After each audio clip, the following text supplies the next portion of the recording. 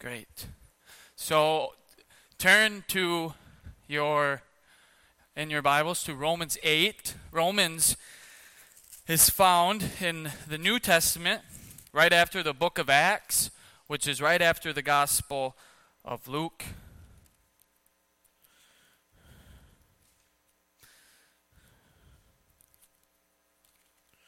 Or the Gospel of John, sorry.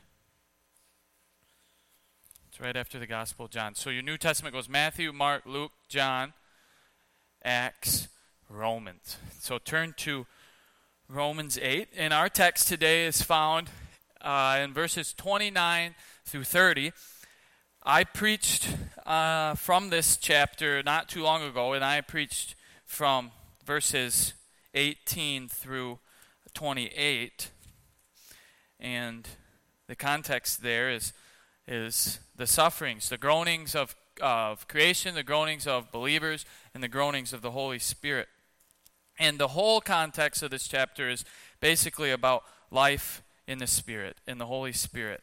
And today now, we're going to see in chapters 29 through 30 the sovereignty of God in salvation. The sovereignty of God in salvation. So God's control and power in salvation, that He works salvation alone, apart from any man, any woman.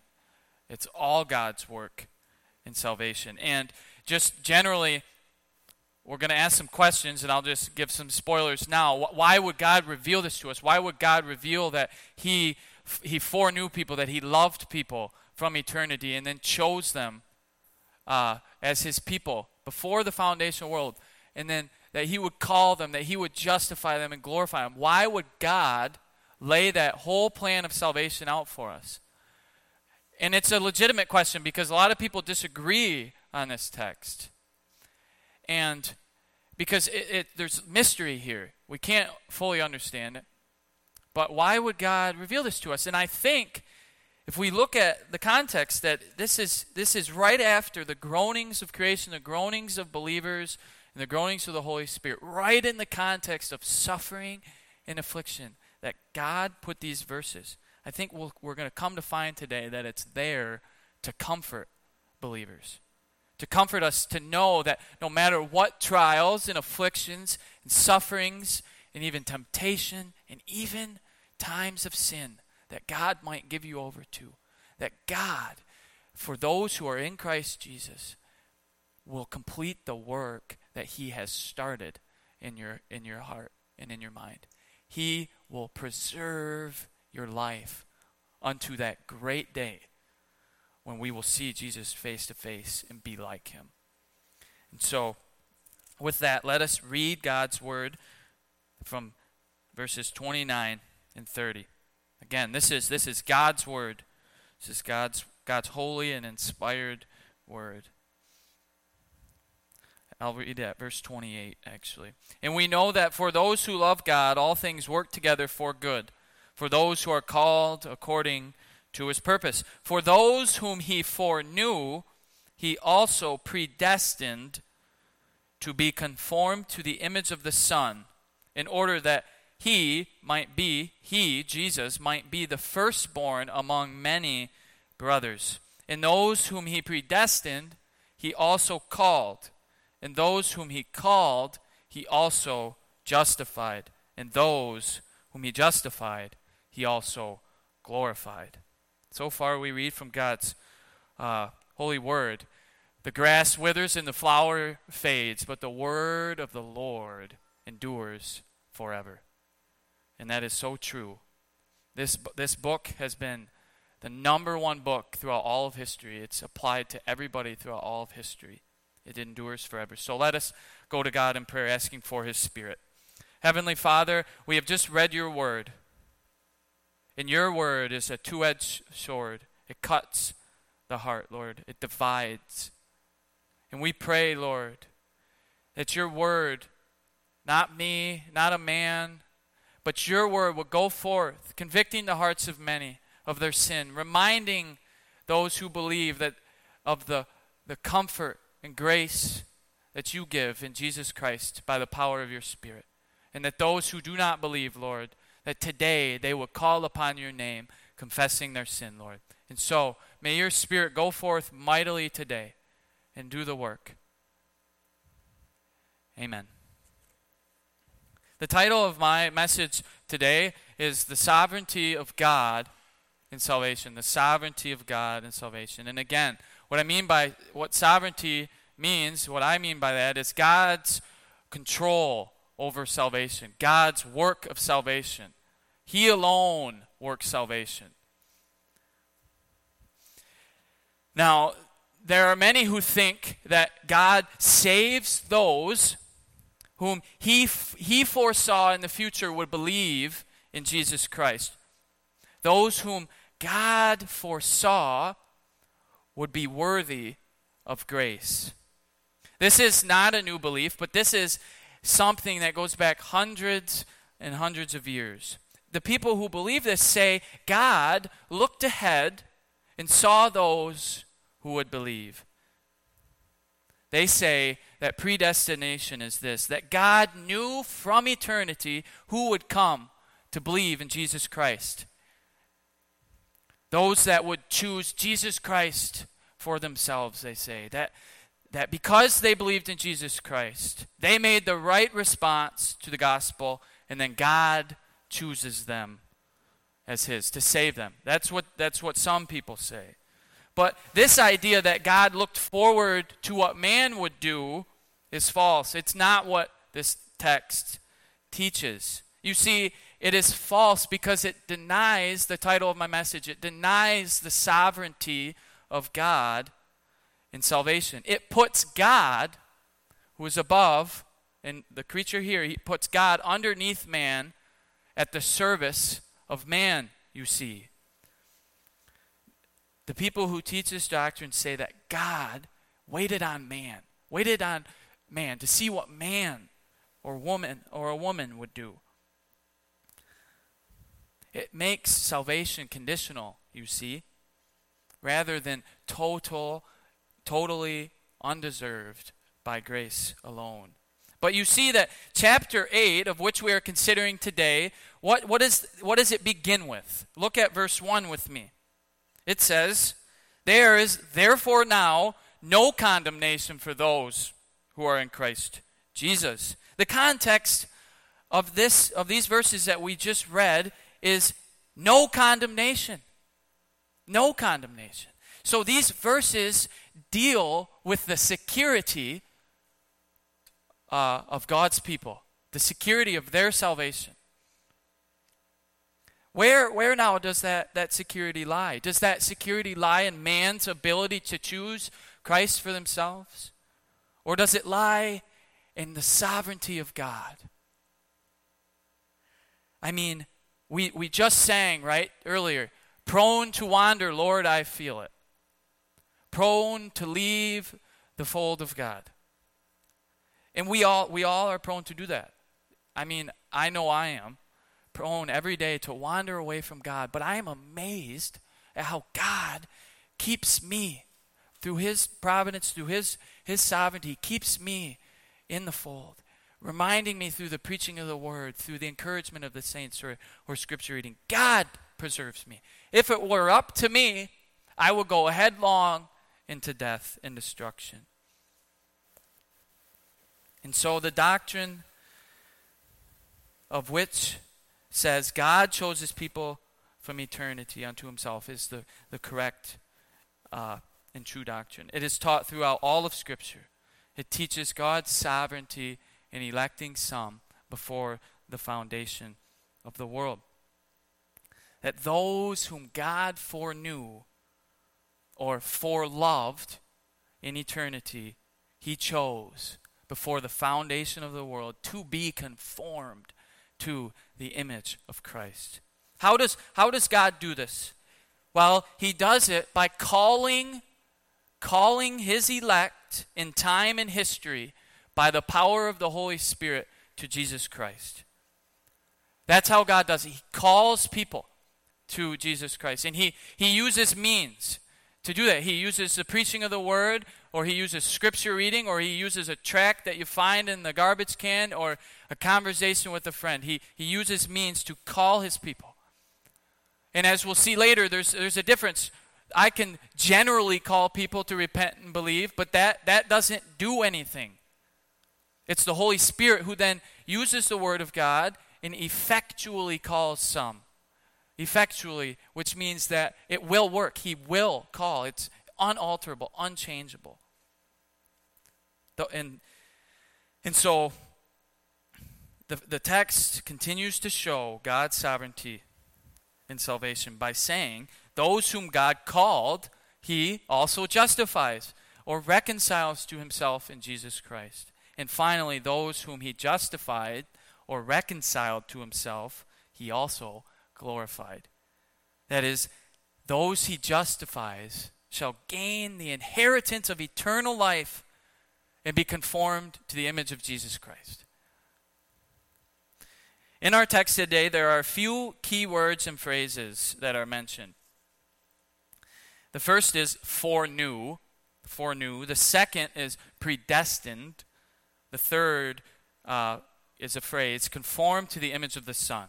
All three of these terms or phrases I'm going to just try to quickly explain to you today. All will be explained, and what will be shown, I hope, is the complete sovereignty of God in salvation. And then after that, we're going to touch on a few questions, the questions I touched on before. Why did God reveal these truths? What is the purpose of telling us that God loved his people in eternity before the foundation of the world? What is the purpose of telling us that God chose his people before the foundation of the world? What is the purpose of telling us that he reconciles us to himself? And what is the purpose of telling us that he will bring his people to glory? And so, after the explanation of those three terms, we're going to deal with these questions. And I hope to find an application of comfort and joy. But first, let us consider these terms. First, let's look at the word foreknown. The word foreknown. Paul is teaching that predestination is based on the foreknowledge of God. God does not predestine a nameless group of people. He knows the people whom he is predestinating. The word here in Greek is proegno. And you might notice that the latter part of that word, know, is similar to a word gnosis, or knowledge. Greek term for knowledge. Now, when you go to the doctor, what do you get? You get a prognosis, right? A doctor gives you a prognosis about your disease. That is, you have this intellectual awareness or a cognitive awareness of some reality that is going on in your body. But in addition to that intellectual awareness, that cognitive meaning, there is a deeper understanding of knowledge. I mean, think in Genesis, where it says Adam knew his wife Eve, and she conceived. Now, he did not just meet her, and then she was pregnant, right? No, it takes a much more intimate type of knowledge. The full measure of this word knowledge, or to know. Think just another helpful example of general revelation. God revealing himself generally to all people in creation. You go outside, or you go to the Grand Canyon, or you go to the end of Long Island, and you just see the beautiful beaches, and you're just like, wow, there is a creator. The general revelation gives us a cognitive knowledge of God. We understand that there is a God.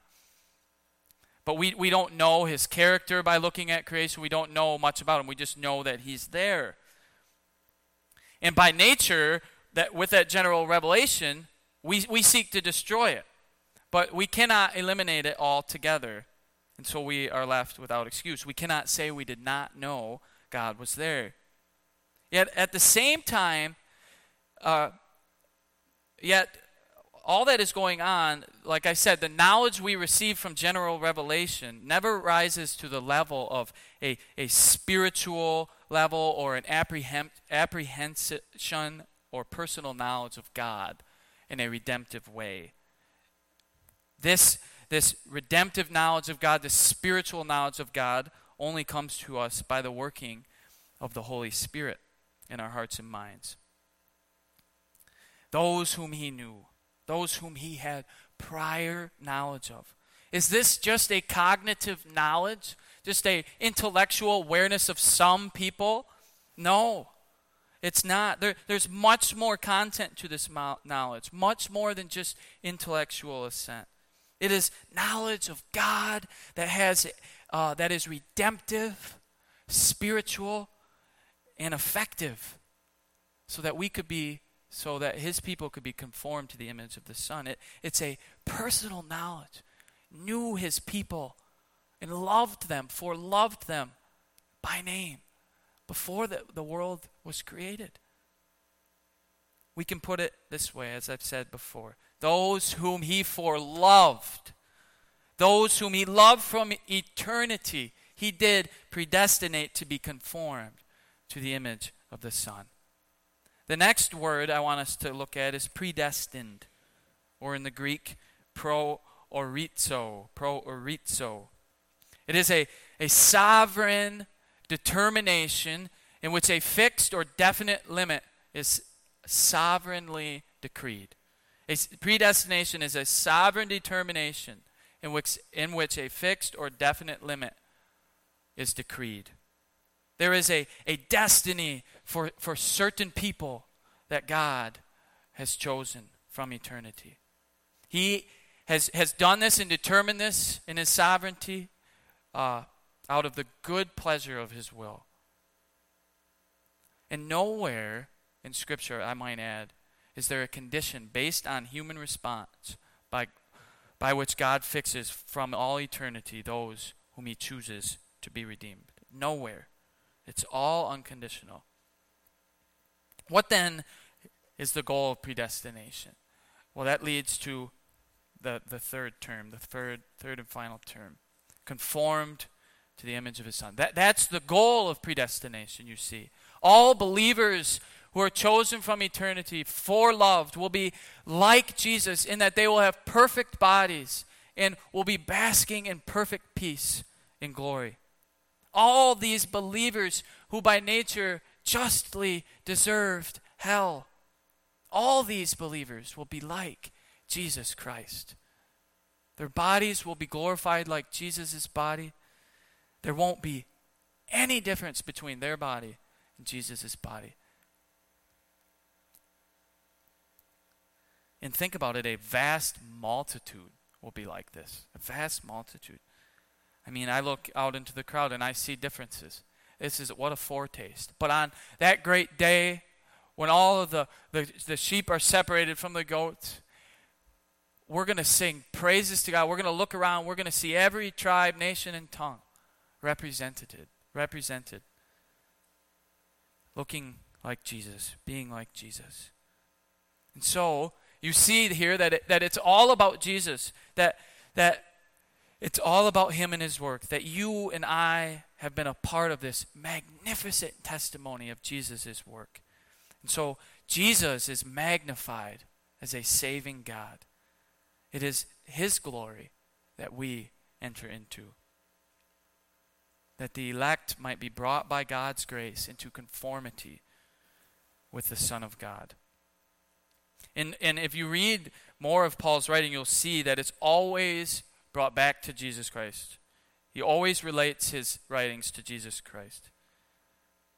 He never discusses predestination or foreknowledge of God in the abstract, but always in relationship to Christ. That is what predestination is too, you see. And so, but now we must ask the question, why? Why predestination? Why does God predestine some to be in conformity to Jesus? Well, the verse explains this. It says that he might be the firstborn among many brothers. For Christ's sake, there is predestination, that he might see the suffering and the travail of his own soul and be satisfied. Christ did not die in vain. He did not offer a potential sacrifice. That is not what the God of Scripture teaches. But it is a God who has a sovereign purpose of salvation in mind.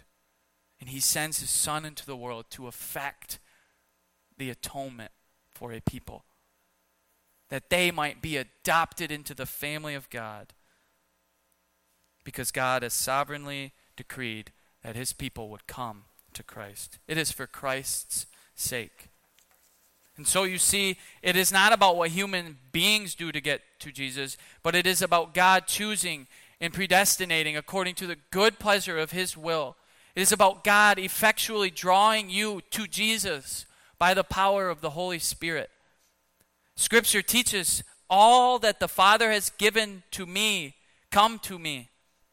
But many people, you see, reverse this. They say that all who come to me, the Father will give to me. No, that is not it. It is all who the Father gives to Jesus that come to him. That is what the Bible teaches.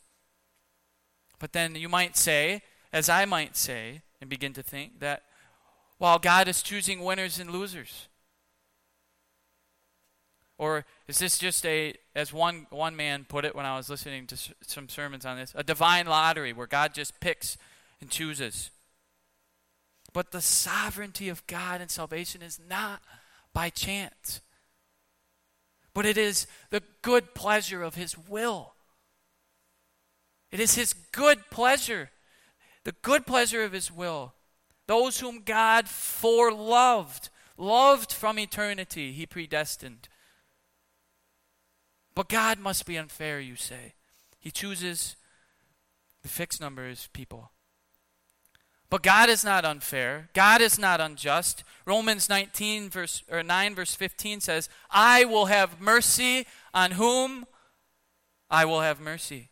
You see, humanity as a whole deserves to go to hell. We all justly and rightly deserve to go to hell because we sinned in Adam, and we sin actually every day in the sight of a holy and just God. We all deserve to go to hell. And so it was only by God's mercy and love that any are saved. And then you might think of what Paul says in Romans. Does the clay have any right to answer back to the potter? So what we see in this text is an order of salvation, a logical order of salvation determined by God. God foreknew or foreloved. Then he predestined. Then those whom he predestined, the same ones, are also called. And those who are inwardly called by the Holy Spirit are also justified, are reconciled to God by the work of Jesus Christ. His work of taking their unrighteousness on his shoulders and then giving them, imputing to them his righteousness. And thus he reconciles them to God. And finally, those who are justified or reconciled to God are glorified. They are given the inheritance of eternal life. They are fully conformed to the image of Jesus Christ. So we see a logical order, or as some theologians call it, a golden chain of salvation. A chain of links that are interconnected and unbreakable because of God's eternal decree. All whom God foreknows are predestined, called, justified, and glorified.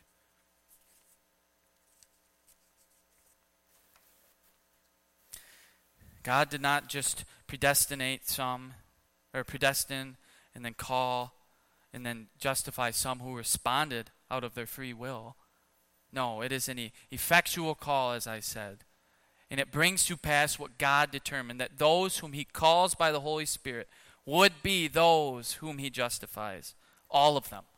Not some, but all. Like I mentioned before, there's a general call which is repent and believe. And this goes out promiscuously. This goes out to all the nations. But this call is different from the effectual call. The effectual call worked by the Holy Spirit works every time. Why? Because it's through the power of the Holy Spirit, whereby he draws a sinner like you and me to Jesus Christ and unites them to Jesus Christ. A union which is unbreakable. This call always works. And we must all understand in our hearts, we truly must understand that it is foolish to think that we could come to God on our own. It is impossible. As I mentioned before and we sang earlier, man runs from God. Men and women, we run, we hide from Him.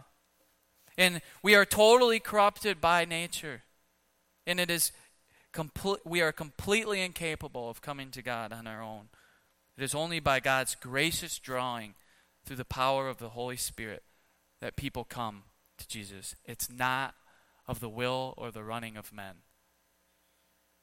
And so, if you are justified before a holy God, you are safe.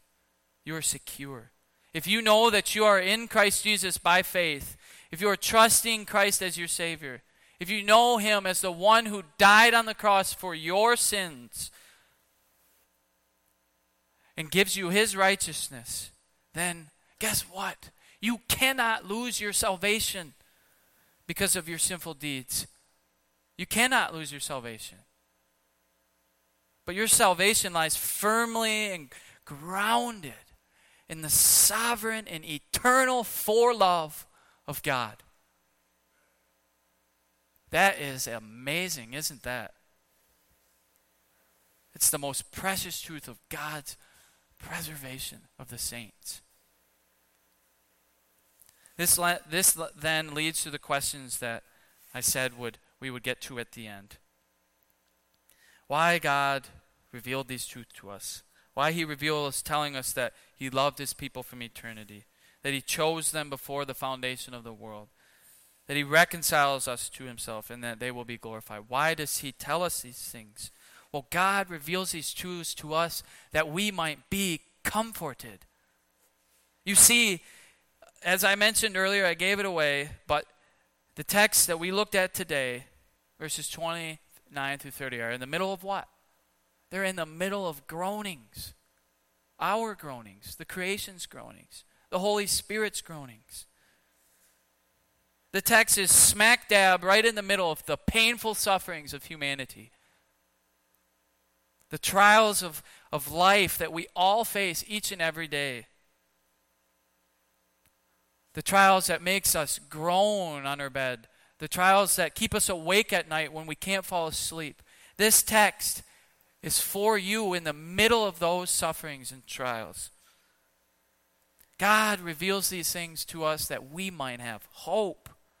That we might know in the midst of our sufferings and trials that we, believers in the Lord Jesus Christ, will come out on the other side in the end.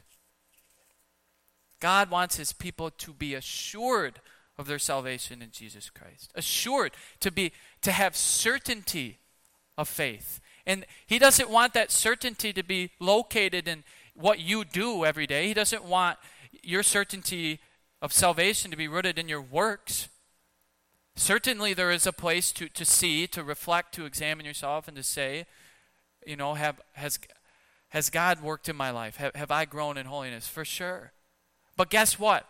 If you look there, if you solely look at your works, you are going to despair. And the great theologian Martin Luther, that's what happened to him. He would sit for hours in the confession with the priest, 8 to 9 hours a day. And those priests thought he was nuts. But he was confessing every little sin. He was despairing. But that's the Roman Catholic doctrine, that the priest had to make intercession for you. And so he sat there confessing, and they're saying, can you just get over it? But you see, it's true. I've experienced this in my life too. Men who withhold the gospel of grace from their people, the pure gospel of grace that says salvation is unconditional, they withhold that, and then their sheep go unfed, and they despair. They don't have comfort. They don't have peace of conscience because the minister is not showing them Christ and telling them, apprehend Him. When you look at your sin, take 10 looks at Christ, as another theologian said. And so it is horrible, horribly wicked when men and women withhold Christ from people and say, yeah, Christ, but you got to meet all of these standards. And I'm not saying that you don't have to, that organically faith in Christ will result in fruit. I'm not saying that that's not true. But I'm saying the assurance of your salvation lies solely in Jesus Christ, in the eternal decree of God's election, that God knew you before the foundation of the world. Before you even had consciousness, before, you know what I mean, before the world was created, God knew you and he loved you. And he wants us to know that this salvation is fully realized only as we go through suffering and affliction. The same suffering and affliction that Jesus Christ himself went through. That one day, as we go through that suffering and affliction, we will be conformed to the image of Jesus Christ. We're sharing in his sufferings, you see. And then we will be like him, and we will have new bodies, and we will be in glory with him. And then on that day, guess what? Who's going to get all the glory? Jesus will get all the glory, as his suffering and death will be proven not in vain, as he stands with all his brothers and sisters in glory. And how many people have come throughout history that have tried to say that his death was in vain, that he was just a man, or that he didn't exist, or that you're foolish for trusting in blind faith, people say, in a Savior. What amazingness that God will be proven right in the end, and that our faith will be sight, and that all knees will bow. So as you go through your hardships, I don't know them all, but we listed some. The hardships of needing guidance in your life, the hardships of your mother's back pain, the guidance of maybe straying away from the Lord, or the sufferings of knowing someone who has a brain tumor. Don't think of these hardships as strange. Do not despair, but understand that God has ordained it from eternity, that you would go through these trials so that you might one day be fully, completely conformed to the image of Christ. Think of silver and gold. How are they purified? They're purified through fire, through heat. In the Old Testament imagery is circumcision, the circumcision of a heart, the cutting away of the flesh. That's painful. It's only through the pain that you will, and suffering, that you will be refined. So we have to change, have a paradigm shift that sees that God he flips the table, that the sufferings and trials and that we go through, that those are, in a sense, and I know this is hard to look at it this way, but in a sense they're gifts from God, because God is using them for our good. Think about Joseph in Genesis 50-20, one of my favorite verses. Confronted with his brothers who sold him into slavery, and he says, what you meant for evil against me, God meant for good. So we have to see the bigger picture here. And it's not to excuse sin or whatever, but it's to see that how we respond to the trials and sufferings and sin in our life is critical, because there's something far greater going on. There's the guy in the control room, God, who's working it for the good of all believers, and namely for his glory. And so, praise God. Praise God. Thank you. Let's go to God in prayer and just ask that he would apply this scripture to our heart. Heavenly Father, thank you for this time where we were able to open up your word. I pray that it would be a blessing to all who have read the scripture reading and heard the message I gave, Lord. And I pray, I'm weak and frail, and my writing of sermons is, maybe it's not always that great. But Lord, I pray that we would take something away from here and be comforted here, that you, those who believe in Christ, know Christ as their Savior, that they would be comforted knowing that you foreloved them from eternity, that you predestined, that you chose them before the foundation of the world, and that you called them and justified them, and one day they will be glorified, Lord. And that we might then just be able to rest today on the Sabbath day, and then every day. Rest in Jesus. Rest in Jesus alone. And quit our striving. Quit our working. Just rest in what he has accomplished. Your plan from eternity. Lord, and those who do not know do not know you yet, that they would see that this life is here today, gone tomorrow, and that all is vanity apart from you, and that they would repent of their sins, and that they would come to you. Work your Spirit to do that mighty work, Lord. Amen.